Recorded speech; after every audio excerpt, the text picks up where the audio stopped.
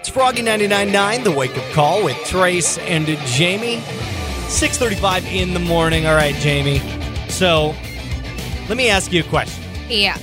If you had to give birth on your front lawn, how'd you feel about that? Especially now with the snow on the ground, not very good. No. You don't think so? No, not at all. There's no part of me that would think, hey, birthing on a lawn sounds great. Well, I highly doubt the lawn gnomes are going to be giving you an epidural. So No. it would be very, very painful. Well, one woman in California didn't have time to make it to the hospital when she went into labor. She delivered her baby in her own front yard. And the whole thing, get this, was recorded by the doorbell camera.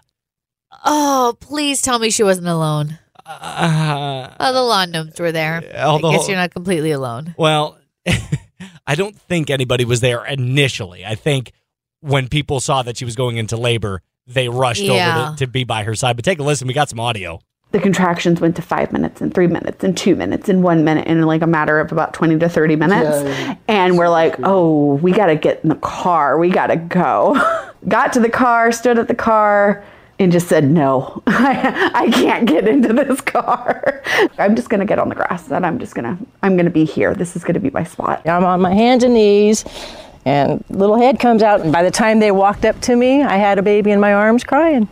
Things that make you go, boo. Oh, well, at least mom and baby are doing okay. So I guess that's all that matters. Oh, I guess so. Coming up next, we're going to be talking to you about our Thanksgiving Eve party that we've got coming up next week. It's Froggy.